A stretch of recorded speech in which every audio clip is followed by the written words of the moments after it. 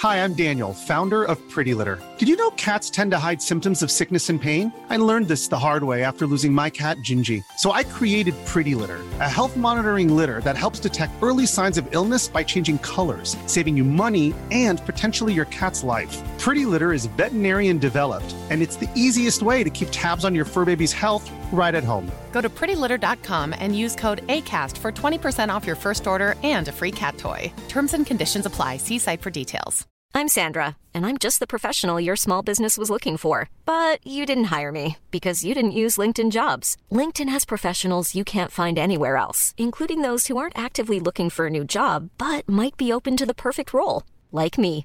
In a given month, over 70% of LinkedIn users don't visit other leading job sites. So if you're not looking on LinkedIn, you'll miss out on great candidates like Sandra. Start hiring professionals like a professional. Post your free job on linkedin.com/people today. Hello and welcome to the Media Podcast, recording today at the London Podcast Studios, and they look very nice too. I'm Matt Deegan. On the show today, a telly special where we unpack the 2023 TV BAFTA nominations, assess reports of a streamer slowdown, plus AI ghostwriting raises questions in Hollywood. And in this week's deep dive, James Ball explains the TikTok shutdowns. And finally, we cover some new launches in the Media Quiz. That's all coming up in this edition of the Media Podcast. In the news this week, the BBC's Red Slate, you've seen it, it's on the HD channels during local news bulletins. Well, it's getting its final airing, the rotating graphics being switched off after the broadcaster completed satellite upgrades to its regional services. The regional programming will now be available in HD along with the rest of the BBC One schedule. Journalists have expressed concern over new draft guidelines from the College of Policing that would make it harder to discover the names of people charged with crimes. The News Media Association and the National Union of Journalists have expressed concerns that the change would lead to secrecy and damage the public's right to know. And the Audio Fund pilot due to a close this week, £3.4 million has been distributed to over 91 small businesses to make great radio content. But now on today's show, I've got two media masters in person. Very exciting. In touching distance of two brilliant people. We're welcoming back Boyd Hilton, Entertainment Director of Heat Magazine and Pilot TV podcaster. How have you been? I have been fantastic, thank you very much. What's been going on? I've been on to various juries, for awards. We're going to talk about the BAFTA, spoiler alert. But you're not allowed to say, if you're on a BAFTA jury, as I'm sure Scott has been as well, which one you've done, because it's top secret until the day of the BAFTAs itself, in case you're, I don't know, an assassin is sent to kill you because you voted for the wrong thing. Have you always been on the same sort of programme, or do they mix you around? They mix it around, yeah. This year's one, I'm not going to say what it was, which category it was, but it was a very, very important. I mean, they're all important. Don't get me wrong, but I felt particularly. Here we go. Which one's the most important, Boyd? Well, I wouldn't like to say, but no, I'm not going to. You're trying to catch me out there. Yes, clever. Exactly. Yeah. But it was particularly interesting and exciting. Yes. Okay, we'll talk about that more in a bit. Also with us, as already mentioned, TV critic and co-host of the Must Watch podcast, it's Scott Bryan. Hello. Hello. You've got a busy evening. You've got this, and then are you off to the British Museum? Yes, to see Succession. Oh, we're all off to the British Museum. I'm jealous now. Never. I mean, I'm just here to empty the bins afterwards. Yeah, it's a shame, really. Scott and I are rivals. You do realise that? The must-see, wherever it's called, thing. Wow. And the Pilot TV podcast. Yes. They are complete rivals. I mean, and yet we have a great fondness for each other. I'm sure that you have a large crossover audience. What I love is when we chat and then we're like, I heard your review of blah. You're completely wrong, by the way. And then it's a lovely little mini podcast between us two as we basically discuss each other's reviews. Maybe there needs to be like a third channel, a sort of crossover battle, amazing. Like rap battle version. Okay, I'll have to organise that. As mentioned, the British TV industry's been a buzz over the past, 24 hours with the nominations for the TV BAFTAs. So if no one's seen anything, Boyd, what's the top news? Who's doing well? Who's up there? I'd say the headline news, the most nominations have been joint 6 nominations each for 2 shows which have got a lot in common. They're both on BBC One. They're both about great British institutions. Mm-hmm. They're both got magnetic central performances by, let's face it, men. And they're both absolutely brilliant, which are This Is Going to Hurt with Ben Whishaw and The Responder with Martin Freeman. And they do. I think it is interesting how much they have got in common, these two kind of giants of last year's TV drama world. So they've both got 6 each. Then you've got, with 5 each, are Bad Sisters, The Crown, slightly surprisingly, I think, because I think The Crown was a bit of a mixed it sort of was. But I think a lot of the nominations that The Crown has, most of them are in the costume design. Right. I think with the exception of being Craft Awards, with the exception of being Imelda Staunton. Yes. But Bad Sisters, brilliant series on Apple TV. Is that sort of the first arrival of Apple TV into the BAFTA world? I think they've had nominations before, but this is certainly the ones where it stands out the most to me. And I think what's interesting is actually Netflix got more nominations than ITV. And that was a surprise to me because even though, of course, Netflix has got considerable amount of money, ITV are known for drama. They are the home of drama. Well, interesting. Chris Lang today, I don't know if you saw on Twitter, the creator of Unforgotten, the fantastic Unforgotten, did, I would say, complain, or at least he mentioned the interesting anomaly that ITV has only got 4, I think, nominations in scripted categories. Yeah. I mean, not overall, but in those scripted categories, as opposed to loads of BBC, Channel 4, etc. And I think he is rightly are kind of suggesting there is a certain snobbery still towards ITV, particularly when it comes to drama. Do you think that's also a bit of flow? Have they sort of saved a bit too much for ITVX? Maybe. Yeah, that's a good point. Yeah, that's true. I mean, I think, already this calendar year, we've seen quite a few pretty good ITVX shows. I would say that. Yeah, that's true. But just to say as well, that Slow Horses, another Apple TV Plus, also got 5 nominations. So Apple TV Plus has done very well. And The English, which is one of my favourites, the brilliant spectacular Western series, has also been nominated for 5. And one more thing, all the shows with boy in the title, Big Boys, Somewhere Boy, and Top Boy, all received 4 each in a weird kind of almost otherworldly situation. And I was on a show the other day and they were saying that it's either boys have been nominated, the boy or boys, or the word the traitors, the English, the responder. Yeah. I don't think the word the is that interesting compared to boy. I think trying. Boy is more of a standout. But this is what our chats are like all the time, by the way. Does this suggest that Boyd Hilton is up for awards this year? I mean, that should be. But British Podcast Awards, who knows? Tragically, the Boyd has not led to the Boyd yet. Yes. It's obviously only a matter of time. Well, we're talking about groupings that have done well, Apple TV, but the BBC, they scored the most nominations, I think, at 81 in total. Yes. That's pretty good for them at a time when they've had a tough few weeks. I think a tough few weeks. I think it sort of shows that at the end of the day, you don't need to have the biggest budget. It always comes down to the writers. And I think if that is the thing that is driving your show, a new perspective, that always really tends to do really well in terms of when it comes to the viewers and actually the results. And I think what was interesting, somebody was pointing out the other day that if you look at the best writer for drama, Adam Kay for This Is Going to Hurt, Alice Oseman for Heartstopper, Pete Jackson for Somewhere Boy, and Tommy Schumacher for The Responder. All 4 of them are first-time nominees in that category. I think this was pointed out by Robin Parker. And 3 of them, this is their first ever TV credit.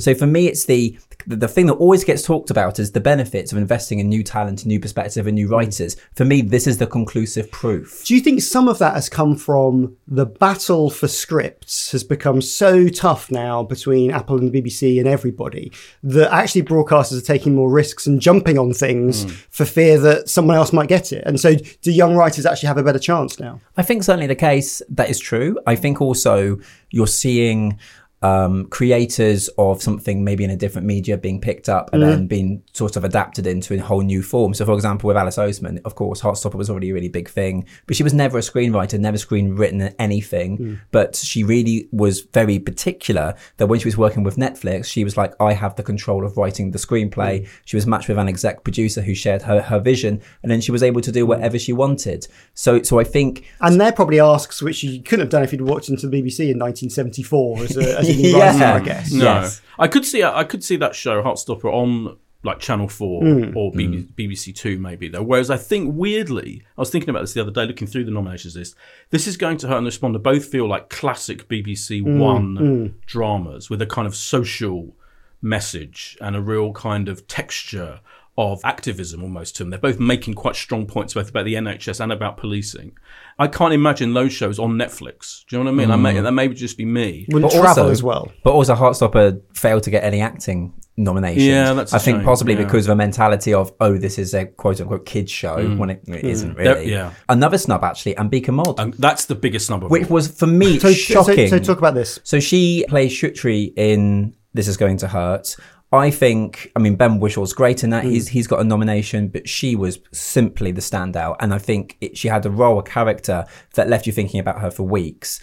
I think Deadline has understood that she was actually put forward for supporting actress, which does not make sense to me, because to me, she was a lead on the same equal parity as Ben, but failed to be nominated. And I think for me, that's a real shame, because she's absolutely incredible. Boys, any other surprises? I completely agree with Scott on that one. Yeah, but it's interesting in that category to say you got Adelaide Adedire for The Respond, Anne-Marie Duff, Bad Sisters, Fiona Shaw, Andor, Jasmine Jobson, Top Boy, Leslie Manville, Sherwood, Saffron Hocking, Top Boy. I feel like there's definitely room in that list for Ambika Mod, I would say. So Richard Osman on Twitter was a bit upset about how daytime TV was covered. He said, why bother having this category? Because some of those shows were more primetime shows. Repair Shop was in there. It was a Repair Shop special, wasn't it? That was prime time, which is I guess within the rules, it's the Repair Shop itself is a daytime origination, but they just haven't this one-off show. So, but that is odd. And I also think there is a rule in BAFTA juries where if you don't feel enough shows have achieved a certain quality, you don't have to find 4 or 5 or however many shows there are in, let's say, the drama lists or whatever. There's more nominees in the acting categories. There's 6 each in the acting categories. But I think I do agree with Richard a bit. I think it's weird that a lot of those daytime. I think this morning is. I'm obsessed with This Morning. Personally. I honestly, if I miss This Morning, I feel, and I'm actually going to the office 2 days a week, and I still feel I have to keep in touch with This Morning on my screen. So I mean, that's kind of Martin Frizzell, like huge sort of TV background. I remember him from TVAM in the 80s and 90s. I mean, they've really come up with a great structure and great hosts. They really have, Dermot and Allison on a Friday, phenomenal, and. So I think he's right about that. It is a bit odd that they've only found 3 in that category, one of which went out in prime time. I don't think Richard Osman and the Repair Shop are going to be sharing Christmas cards this year. I felt the moment that was tweeted, I was a bit like, oh, okay, no love lost between them two. So someone you haven't mentioned who's up for 2 awards is obviously the late Queen Elizabeth II. I think it just shows how much of a surreal year in which the party at the Palace, which was during the Platinum Jubilee, has got a nomination, and so has the Queen's subsequent funeral 3 months later under live events. I think, again, it sort of highlights the importance of live events. And this year, I know I keep banging on about it because I'm a fan, but with Eurovision, that will be the biggest TV event, I think, of the year so far, just because of the amount of resources, the fact that you've got 150 million viewers, but it's also on the same week as the coronation. And I think that will come through in next year's awards. Of course, another thing that's not on anything is, of course, Happy Valley, but that is because it's eligible for next year. So I can't wait to be celebrating that in June 2024. The weirdest thing about the Queen ones, right, are that in the live event category, you've got the Platinum Jubilee versus the state funeral, which is just weird. How do you decide between those? Honestly, I find that's a tough jury to be on, isn't it? Tough jury. Well, I would love to have been a fly on the, and I can confirm I wasn't on that jury. Okay, narrows it down to about 100 40 others. categories. Yeah. I mean, how do you judge those things? It's fascinating. So the BAFTA TV Awards ceremony takes place on the 14th of May and will be hosted by Rob Beckett and Ramesh Ranganathan this year. Good host choices, by the way. Yeah, great. Funny people. I always say, award shows need to be hosted by comedians, not actors who are a bit nervous. And I wonder whether they're going to shake up the format in the same way they did with the film awards, because it did well in the ratings. It was up 2 million in 2 years with Alison Hammond and Richard E. Grant. I know it wasn't everyone's cup of tea, but I never understand why there's a 2-hour delay, because it's so simple. Oh, it's mad. You go on your phone. And especially because they had the last 4 were live, emphasising how exciting it is to have them live. That was weird. Make them live, but then of course you get into the whole thing of which awards can you not include in the live bit, because otherwise the ceremony's 3 hours long.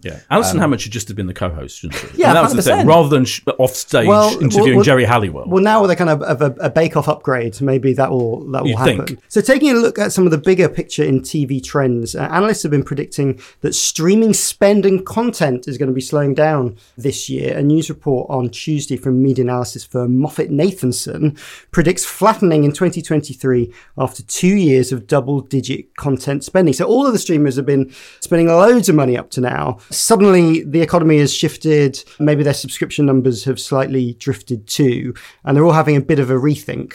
Scott, is this going to affect any of the streamers, or is there actually enough content for us to be getting on with? Well, I don't know about you, Boyd. I'm quite keen to hear your opinion. It feels like there are fewer big shows out now compared to, let's say, a year and 2 years ago.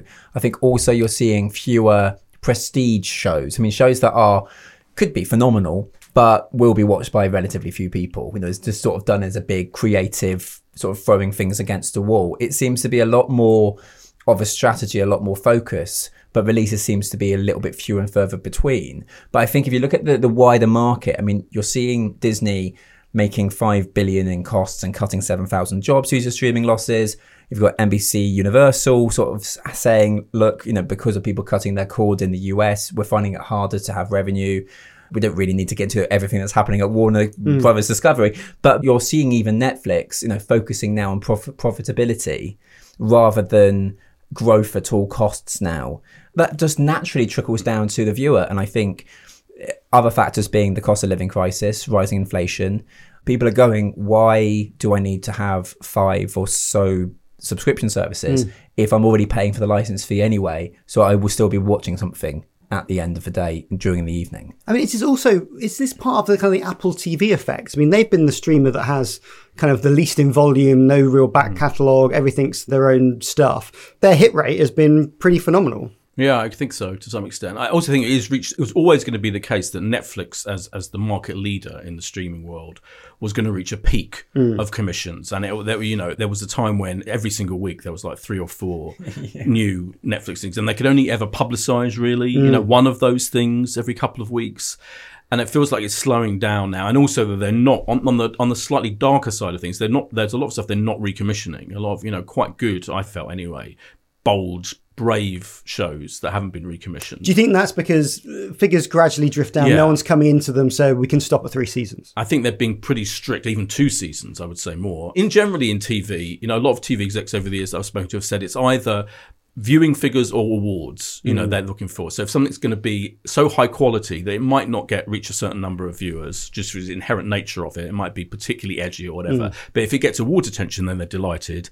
I don't think Netflix is that bothered about awards attention. They seem to be in the film business. They commission a lot of huge films in the hope they'll get Oscars. And that's probably BAFTAs. A bit about competing for talent as well. Like, we're a nice home for your prestige project. Exactly. But I feel like in the TV business, they're pretty harsh when it comes to stuff that's not getting the numbers they expected it to. And I know a lot of creators of TV who are like waiting, like I was in 3 or 4 just happened in the last kind of fortnight or so, waiting to hear from Netflix, and they're kind of, waiting to know whether they're going to be recommissioned or not. And Scott, we've also seen Netflix sort of dive into the sort of cheaper end of things, haven't we, with kind of reality and fact-end stuff, which historically they weren't really doing. No, but I sometimes think to myself that could be potentially shooting themselves in the foot, because there was go there for that. Well, I mean, like for example, Cheats. It's a good quiz show presented by Danny Dyer, but this feels like something that you would have on BBC One Saturday night, possibly even daytime. So it makes your shows less distinctive generally, because it seems like what you're providing is exactly what everywhere else is providing. And I think that, don't get me wrong, you can't pigeonhole yourself in only doing high quality dramas, particularly as Boyd rightly pointed out, people might not hang about for them. But at the same time, if you focus too much on other formats and reality, and people go, well, why am I paying for this? I don't think they care about being distinctive. I think they just don't give a damn about that now. I think it's like they'll try anything and everything. Reach everyone, every genre. But it shows a desperation. And then you just go, why am I doing this? But I think it's, for the BBC, they have to be distinctive in theory, right? The public service broadcasters. But I think for Netflix, we will literally try anything. They do a lot of, don't they, kind of erotic thriller series, which they're guaranteed to get a certain number of eyeballs. People will, and there's no great mystery as to why people are watching those shows, but they've got work for Channel 5. Exactly, they've got quite a few of those shows. And equally, if they have to have some reality shows which are slightly ruder and cheekier and can be slightly more 15 rated than PG rated, maybe, they'll go down that route. But I think being distinctive is not an issue for them. It doesn't feel that way to me. Do you think any of these changes is good news for public broadcasters? Does it give them a bit more room, or actually are we still like hovering at peak TV? I think the pressure on the public broadcasters, I mean, remember the insane period we went through with Channel 4, where we were told by someone that Channel 4 should be privatised because it faces the threat of the streamers, which was complete absolute nonsense. Even then it was a loopy suggestion. It was a loopy, and now it's like, how on earth would it ever be able to make money? The reality is that all of the giants of broadcasting, the old school channels, BBC Channel 4, ITV, are doing co-productions with the streamers anyway, and a lot of co-productions with the premium cable channels, with HBO and Showtime, etc. I think it feels less pressure to me from the old school broadcasters to kind of face the might of these huge budget shows, because actually in the end, and I think that going back to the BAFTA list, the BBC can be very happy with the fact that they've got some massive shows that punch through, that This Is Going to Hurt and The Responders, etc., in this world we're living in now, where they face streaming rivals with huge budgets. And also I think for BBC, ITV and Channel 4, they've kind of got their streaming shit together, haven't they? Yeah. They're in a much better place for all of that stuff, understanding audiences. Well, I think ITV still got an uphill battle with ITVX. It sort of, now it's arrived and the product's better. I think a lot of people are thinking, okay, you should have done this about 4 years ago. And I think it's still a game of catch up. I think also for the BBC, I mean, the licence fee freeze is still not doing them any favours. And they have been very adamant and pointing out quite clearly, look, we're going to be having fewer programmes and fewer shows going forward. So it'll be interesting, of course, with the licence fee renewal, but also with how much inflation is going to be affecting the licence fee. The cost of drama is still going up. So they partner with streaming services. But if streaming services then go, oh, actually, we're not investing in these genres anymore because we're now keen on doing other forms of maybe cheaper programmes, that can actually come to the BBC's disadvantage. Have a knock-on. It has a knock-on. So I wouldn't say it's all rosy, but I'd say the BBC are happy that, I guess, particularly younger people might not be willing to spend as much money on a Netflix subscription. Well, one thing the BBC have been doing is investing in a move in Birmingham. This is the move from the mailbox to the tea factory. Yes. Which is, I think, the old Taifu Tea building. Also, lots of other production companies are joining. This week, it was announced that there's going to be a new movie studio. This is to film Peaky Blinders movie, which will create 700 jobs. Construction is expected to finish on the Digbeth Lock Studios in July, with filming set to start in October. And also around the area, we've got MasterChef moving and new drama This Town as well. There's a lot happening in Birmingham. I mean, it seems that the last BBC move was a bit, let's just move HR and think that that's going to be okay. Yeah. But there's a Radio 1 Newsbeats up there and a chunk of One Extra and Asian Network. They seem to be really going for it up there. I think it also suits the fact that the BBC fits Tim Davies' vision for what he said about having the regions and nations more supported. I think it also makes Ofcom happy because they get to, the BBC then gets to say to Ofcom, look, we are spending across the country. I think for the BBC, it allows them to compete with Channel 4 because Channel 4, of course, are investing a lot in Leeds, but also across the country. So I think it can only be a good thing. What I find really interesting is that whenever I do any radio interviews, for example, you can now have it where the contributors and the presenters, and it's a very obvious thing to say in the age of Zoom, but you can have a high quality production with everybody, the producer in one part of the country, presenters in different various parts of the country, and it still somehow comes together. Like when I do 5 Live, my co-host is in Manchester, about 400 miles away. You don't really know that he's in a similar based studio at the other end of the country. I mean, Boyd, one of the benefits of this is different voices on the air, more production resource, people training, new developments in other places. I mean, that's got to be a good thing, hasn't it? Yeah, completely. Yeah, I think in scripted shows, particularly, it's quite rare to have that Midlands accent. And I think, I saw Stephen Knight the other day at the launch of his version of Great Expectations, and he's like a one-man advocate for the Midlands, isn't he, for Birmingham and beyond. And it's incredible how even Peaky Blinders felt like kind of astonishing that it had so many, accents, often being played by people who weren't from that area. And that's just the way. That's just the way it is. But I know he's particularly excited about the whole Birmingham TV production arm, etc. And he was, I think he's opening it, helping to open it or whatever. And his Peaky Blinders film, as you mentioned, is going to be there. But in general, that feels like a particular part of the country that needs to be heard and seen more generally on TV. I mean, there are some losers with regional moves. So this week, Reverend Richard Coles has been dropped from Radio 4 as they've moved Saturday Live to Cardiff. Is it just a realignment? Is it just a little bit unfortunate and you've got to suck it up and move on? This feels such a shame to me because Scott was pointing out if he can do 5 Live, from your London base, then why can't Richard Coles be allowed to do his bit from London? If you are moving shows there, shouldn't more of it come from that location? I mean, it sometimes depends on so many different factors about why a show is in one location over the other. Because I think even with 5 Live, for example, they try to ensure that a certain amount of their shows are made in Manchester rather than having the presenters all entirely in London. So sometimes there's some sort of bizarre quota that means that for certain shows they have to have certain presenters in certain locations. And obviously, sadly, this might be the case with Richard. I think it is sad. Sometimes they choose what shows are going to have to move on a rather random basis. And I do feel for him that it feels, I don't know why they've chosen his show, Saturday Live, to move. I remember back in the day, of course, when I was on 5 Live every week, we used to get the train to Salford. They just insist that we did it in every Salford. Week? Every week, Scott. Yes, those were the days. Extraordinary scenes. Okay, well, thanks to Scott and Boyd. There's more from them in a little while. We're going to be talking AI and the media quiz. Hi, I'm Daniel, founder of Pretty Litter. Did you know cats tend to hide symptoms of sickness and pain? I learned this the hard way after losing my cat, Gingy. So I created Pretty Litter, a health monitoring litter that helps detect early signs of illness by changing colors, saving you money and potentially your cat's life. Pretty Litter is veterinarian developed, and it's the easiest way to keep tabs on your fur baby's health right at home. Go to prettylitter.com and use code ACAST for 20% off your first order and a free cat toy. Terms and conditions apply. See site for details. Hey, Dave. Yeah, Randy. Since we founded Bombas, we've always said our socks, underwear, and T-shirts are super soft. Any new ideas? Maybe sublimely soft. Or disgustingly cozy. Wait, what? I got it. Bombas. Absurdly comfortable essentials for yourself and for those facing homelessness. Because one purchased equals one donated. Wow, did we just write an ad? Yes. Bombas. Big comfort for everyone. Go to bombas.com/ACAST and use code ACAST for 20% off your first purchase. Hiring for your small business? If you're not looking for professionals on LinkedIn, you're looking in the wrong place. That's like looking for your car keys in a fish tank.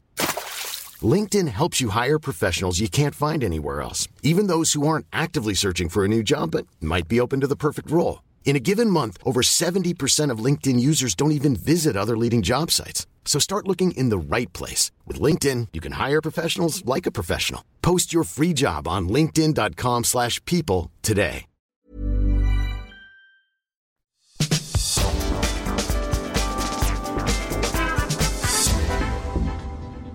In this week's Deep Dive, we're going in on the TikTok shutdown. Joining us is journalist and author James Ball to explain the recent backlash against the social media app and what might happen next. So the concern is who owns it. Yes. And it is, of course, one of very, very few Western big tech giants that's actually owned by a Chinese parent company.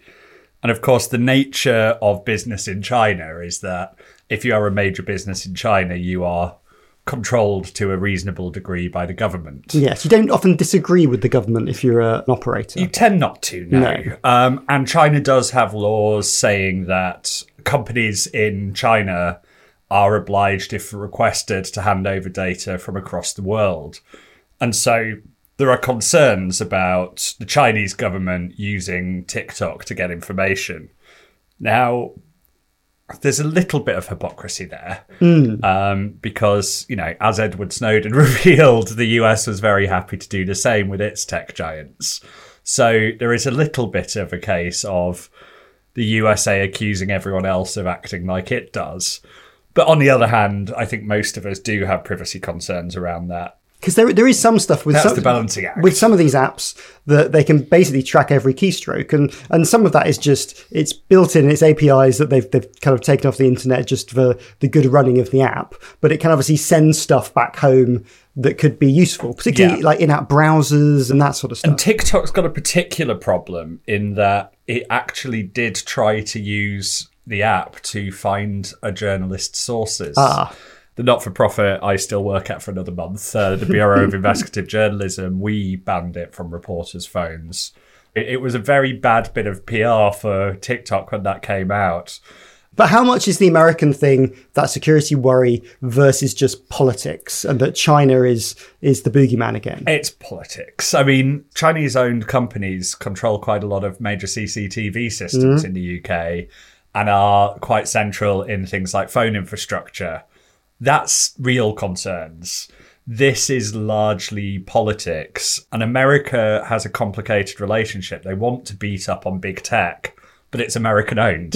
And most of the jobs are in America. And so a tech giant... And a lot of their donations are coming from those tech giants as well. And so a tech giant that they can kick around is quite handy. Although there's quite a double standard to it, really, because you've got Facebook, who've got this dominant market position and a sort of everyone's favourite bogeyman. And TikTok are their main competitor and main challenger. And Facebook's done some dreadful things. Yeah. If we want better algorithmic accountability, we should do it for all of big tech. And we really should do that, yes. But, I don't think we can go, well, this algorithm's American, so it's patriotic and good. And this if it's a red, white, and blue algorithm, it's fine. Yeah. Whereas if it's just red, it's trouble. Yes. You need to have some kind of sane standards. Well, I mean, it's interesting, back to kind of the media having to grapple with this. And obviously the BBC have a slightly strange rule in that they've said they sort of want it off staff phones unless you use it for work. Yes. Which is a kind of odd combination. I mean, it is this thing of, I think, should you have, especially if you cover technology, should you have it on your phone when you go and meet confidential sources? Probably not. Could you have a different work phone to make TikToks on than one that you would take out into the field on reporting trips? Probably yes. And I imagine that's what people who sort of do reporting and make TikToks will do. Because also, if people were on TikTok 2 years ago, TikTok now is a bit more serious. Yes. News isn't just people dancing and doing funnies. There's quite a lot of quite serious content. Although there's some horrendous conspiracy stuff on there. I mean, the Ros Atkins stuff for the BBC's done well. Max Foster at CNN has built a really large kind of TikTok audience as well. Environmental news goes really huge on there as well. There's sort of proper content on it. And it is this tricky relationship where newsrooms are having to work out how to try and be on an outlet that when they don't actually trust the company behind it necessarily. Because it's important for the audience, because that audience is huge and growing. And also, it's traditionally a very hard news audience to reach. Teens and people in their 20s, if you can get them, watching 90-second news clips, obviously you've got to produce for TikTok. You can't just clip out. But that's a lot more news than people were reaching sort of 10 years ago when, I was at things like BuzzFeed and tried to reach people there. I mean, TikTok have responded to the BBC's ban by saying, we believe these bans have been based on fundamental misconceptions and driven by wider geopolitics. We remain in close dialogue with the BBC and have committed to working with them to address any concerns that they have. I mean, there isn't that much more they can do, is there? No. And I suspect some of these bans will sort of prove short-lived. I think TikTok has a genuine reassurance job to do after the attempts to track journalist sources. That is the kind of behaviour that really, really riles editors.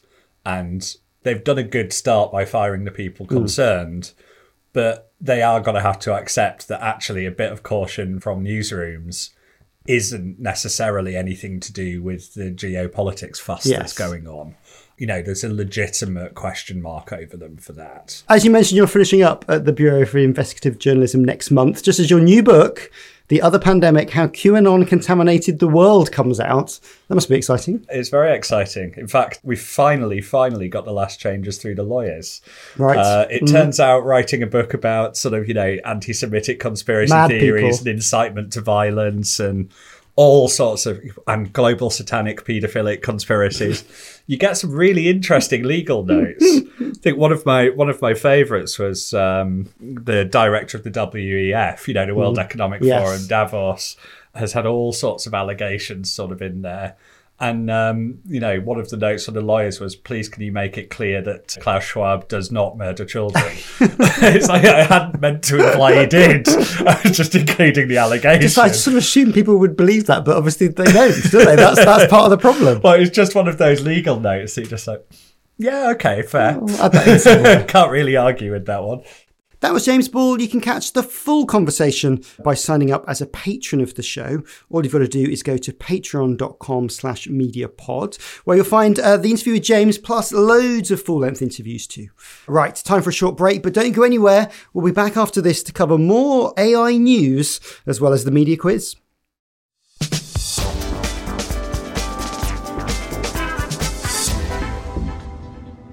And we're back with Scott and Boyd for part 2 of the Media Podcast. So over in Hollywood, the Writers Guild Association is preparing for its first strike action in 15 years. If it goes ahead, many projects across Hollywood will grind to a halt. A bit of everything, really. Telly, film, even a late night talk shows have had problems with writers.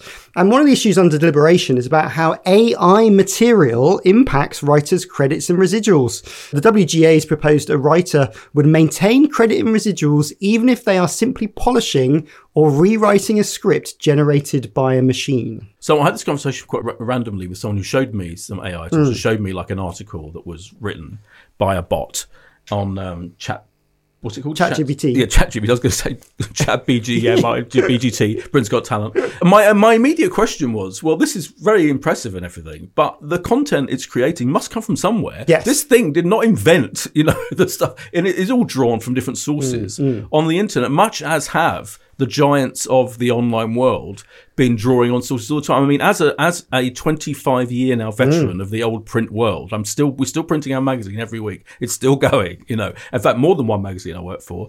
I'm particularly sensitive to the idea that these bots are just going to hoover up our content and churn it out into some ChatGPT thing. Is there any part of the tools that you think would be useful for the mags? No. Because I'll tell you why, because I feel my job is under threat from a robot. And, at some point, probably in 20 years' time, maybe even less, maybe in like 2 years' time, they'll throw, we can get, so-and-so robot to do some TV reviews, Scott, and it'll be devastating. So right now, I'm giving a very strong line that this is of no use whatsoever. So you will be on the picket line with the WGA? Absolutely on the picket line. In Hollywood. Well, I heard on Commode and Mayo's podcast, The Take, that they had a letter sent in from somebody and they only realised afterwards that it had been written by AI. Yes. Then they had an AI expert who emailed them and said, what that does is, like what AI does, and this is the way I've sort of been thinking about it, is it allows you, if you say, write a review of this old show, it will be able to sort of clamber together a review. But however, if you say, right, here is a new show, like review the next Succession, review this brand new program, it wouldn't be able to come up with anything. And I think that's the difference with AI. It's great at essentially regurgitating information that's already out there. But when it actually comes to creative new decisions, that's where it can't really fill in what a human being does. So that's why I always think that, yes, the threat to journalism could be for writers who are writing general subjects that could be timeless. But when it comes to writing a new perspective or following up, this is me saying something and then hoping that it actually doesn't go the other way. But I just don't think it will be able to go and fill that up. But also I think it's sometimes not very good for the readers. Because, like, for example, BuzzFeed recently said we're going to be having lots of articles. Full clarification, I used to work at BuzzFeed. But then I sort of think if I'm reading a lot of AI, knowing that a human being has not written this, sometimes you want to read something that you know is from someone's perspective or has some real talent in it and makes you feel something. And if it's just done by a bot, it just loses any interest. But is it something that's actually good as a tool for writers rather than thinking of the end product? Like actually doing some research and some background information. We use Google to check out things. If a chatbot is generating the right information that either you check or you can tell is correct or not, that speeds up your writing, or you can do more content because you've got that as a tool. Possibly. It's really hard to work out where trends are going to go and what people are going to be using things for, I'd say. And it's like, for example, when, I know this is a bit of a tangent, but then when Mark Zuckerberg said, we're all going to be living in the metaverse. Yes. And then the metaverse ends up being a bit shit. So like, sometimes when people say, ChatGPT is going to change everything we go and say and do, I'm a bit like, is it? Yeah. Have you seen the metaverse ads telling us that it's going to be great? And it's really great, really, because it's really changing our lives in the real world. So someone said that if you go into the metaverse, basically it's children who are using their parents' logins, being sort of like calling each other's poo head and things like that. So it's sort of somewhat degenerating. And it costs $30 billion. Yes. When I get to write that huge article about Poohead coming up, the next Netflix series. Well, just ask which will be cancelled immediately by them. Yeah. Just ask ChatGPT and it'll help you out. But should there be a BAFTA category for like machine learning scripts for things that have been writers that have been assisted by AI? Please, God, no. But Scott's point is absolutely valid, that the reason why there won't be a BAFTA category for spots written shows is because that human element is what makes these things magical. The real magic comes when there's a rug pull, however you begin writing a show or whatever, which I don't think an AI version could ever achieve. An AI is not going to come up with that completely kind of out of left field way of writing something that human beings do. And that's what makes great writers, particularly I'm concerned with, and including journalists, by the way, so important, in my opinion. We'll see how it does, and as long as it doesn't get into podcasting, we're all fine. You're right. No, actually, just this week... Yes, a production company made a podcast. And I listened to it, and it was more unsettling than any other creepy podcast that I've ever listened to. Just because you know it. So they say... What's the show called? So it's called Synthetic Stories, and not only has a script being made by AI, but also the music, the artwork accompanying the podcast, the description, and then even the press release entirely written by AI. Amazing. So unsettling. Whether it's any good. I mean, I was listening to it and I was thinking, okay, this is but it's like you can't get over the fact that it's been written by AI rather than engaging in the content, if that makes sense. Would it suit something like a true crime story, actually? Or are there genres that a synthetic voice and script supports? Ooh. There was a spoof true crime. I mean, there's been probably more than one, but there's been a couple, at least one very funny spoof true crime podcast that just kind of amalgamated all the kinds of cases and all the ways of the throaty narrator kind of style of Serial, etc. That did a brilliant job. So I guess like the AI version would be something like that. It would come across as a satire or a spoof. But it's got, as you say, Scott, the most interesting thing about that podcast, for example, is its origin, is the fact that it is AI rather than the content itself. Yes. And that's, I think, that is the difference. So let's move on. I know you've all been waiting for it. The media quiz. Yeah. I've got 3 questions this week about launches that happened across the media industry this week. Yeah. So if you know the story, buzz in with your name and give me the answer. So Boyd will say... Boyd. And Scott will say... Scott. No internet delays. This is the purest version this was always of the media thing. quiz. I'm buffering. Yeah. Okay. TV experts, so we made it tougher this week. Which media production company has launched a new documentary label? Boyd. Fremantle. What's the name of the label? It is Undeniable. Yes. Which is a kind of a brilliantly hilarious name for it, I think. And so it's going to be dedicated to producing premium feature documentaries and series. Yeah. I mean, Fremantle, obviously, huge operation. You sort of, weren't they doing elements of this anyway? Yeah, they were. They've done, some pretty good documentaries in recent times. They did Mrs. America. They've got Kim's Video, which I'm fascinated to see, because Kim's Video store in America was one of my favourite places I used to go when I used to go to New York, and it left when people stopped buying VHSs, basically. So that's a documentary I'm going to be looking out for.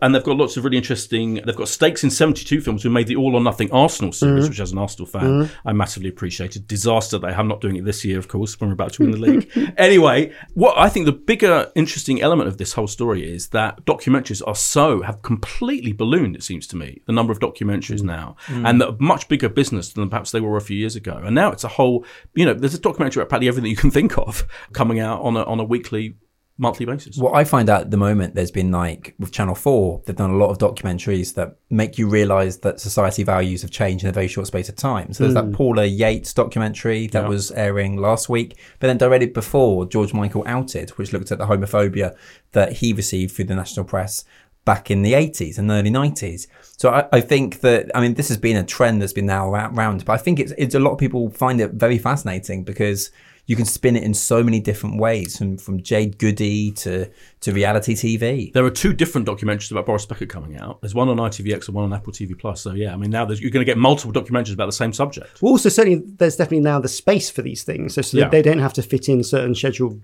program spots, and that you can find places for them. Right, question number 2. Which organisation known for record keeping launched its first ever TV channel this week?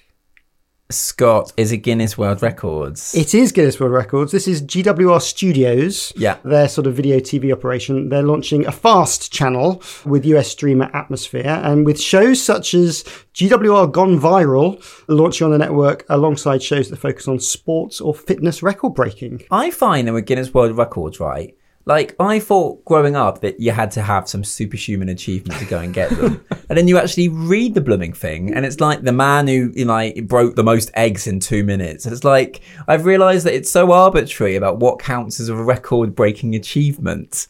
Anyway, that's me now. That's it. Go with them. No records for you. Okay. What's quite interesting about Guinness World Records, and with my Fun Kids hat on, we've had a few Guinness World Records ourselves. They are really strict on the rules. So it can be something that is a little random. Yes. Catching the most balls in 3 minutes in a garden or something, but they test it and they send someone and they want to make absolutely sure. So there is an actual adjudicator with a clipboard who looks very serious. Yeah, so you can have those. You can film it yourself, but basically there's going to be a lot of evidence it actually happened and wasn't. Are you saying you're a record breaker? The radio station is, and the presenters are, but sadly, I did have a go once at trying to do one of them, and what did you do? It was something like icing the most buns in 2 minutes or something like that. So to speak. Yes. We went through a lot of icing for not a lot of success. I can just imagine you just during the preparation stages. Well, I was just watching all the presenters doing it and failing.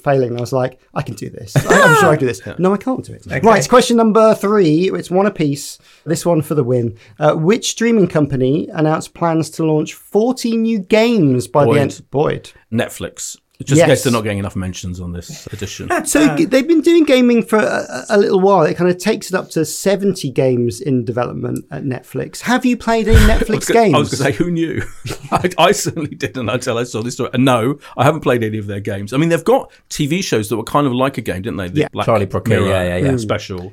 But yeah, I haven't played any of that. I'm not a particular gamer, I have to say. It doesn't particularly thrill me, the story. But it is weird how they're going into the gaming market in a big way. And that one of the games they've got coming up is based on, as Scott was talking before about their attempts at reality TV, their dating show, Too Hot to Handle, is going to be turned into a game. How's that going to work? No idea. But also, I was trying one the other day because I was on Apple TV. That's how I watch a lot of my TV. And then there was one big thing on the banner that says, try this interactive game. And I pressed it, and then it said, your device is not compatible.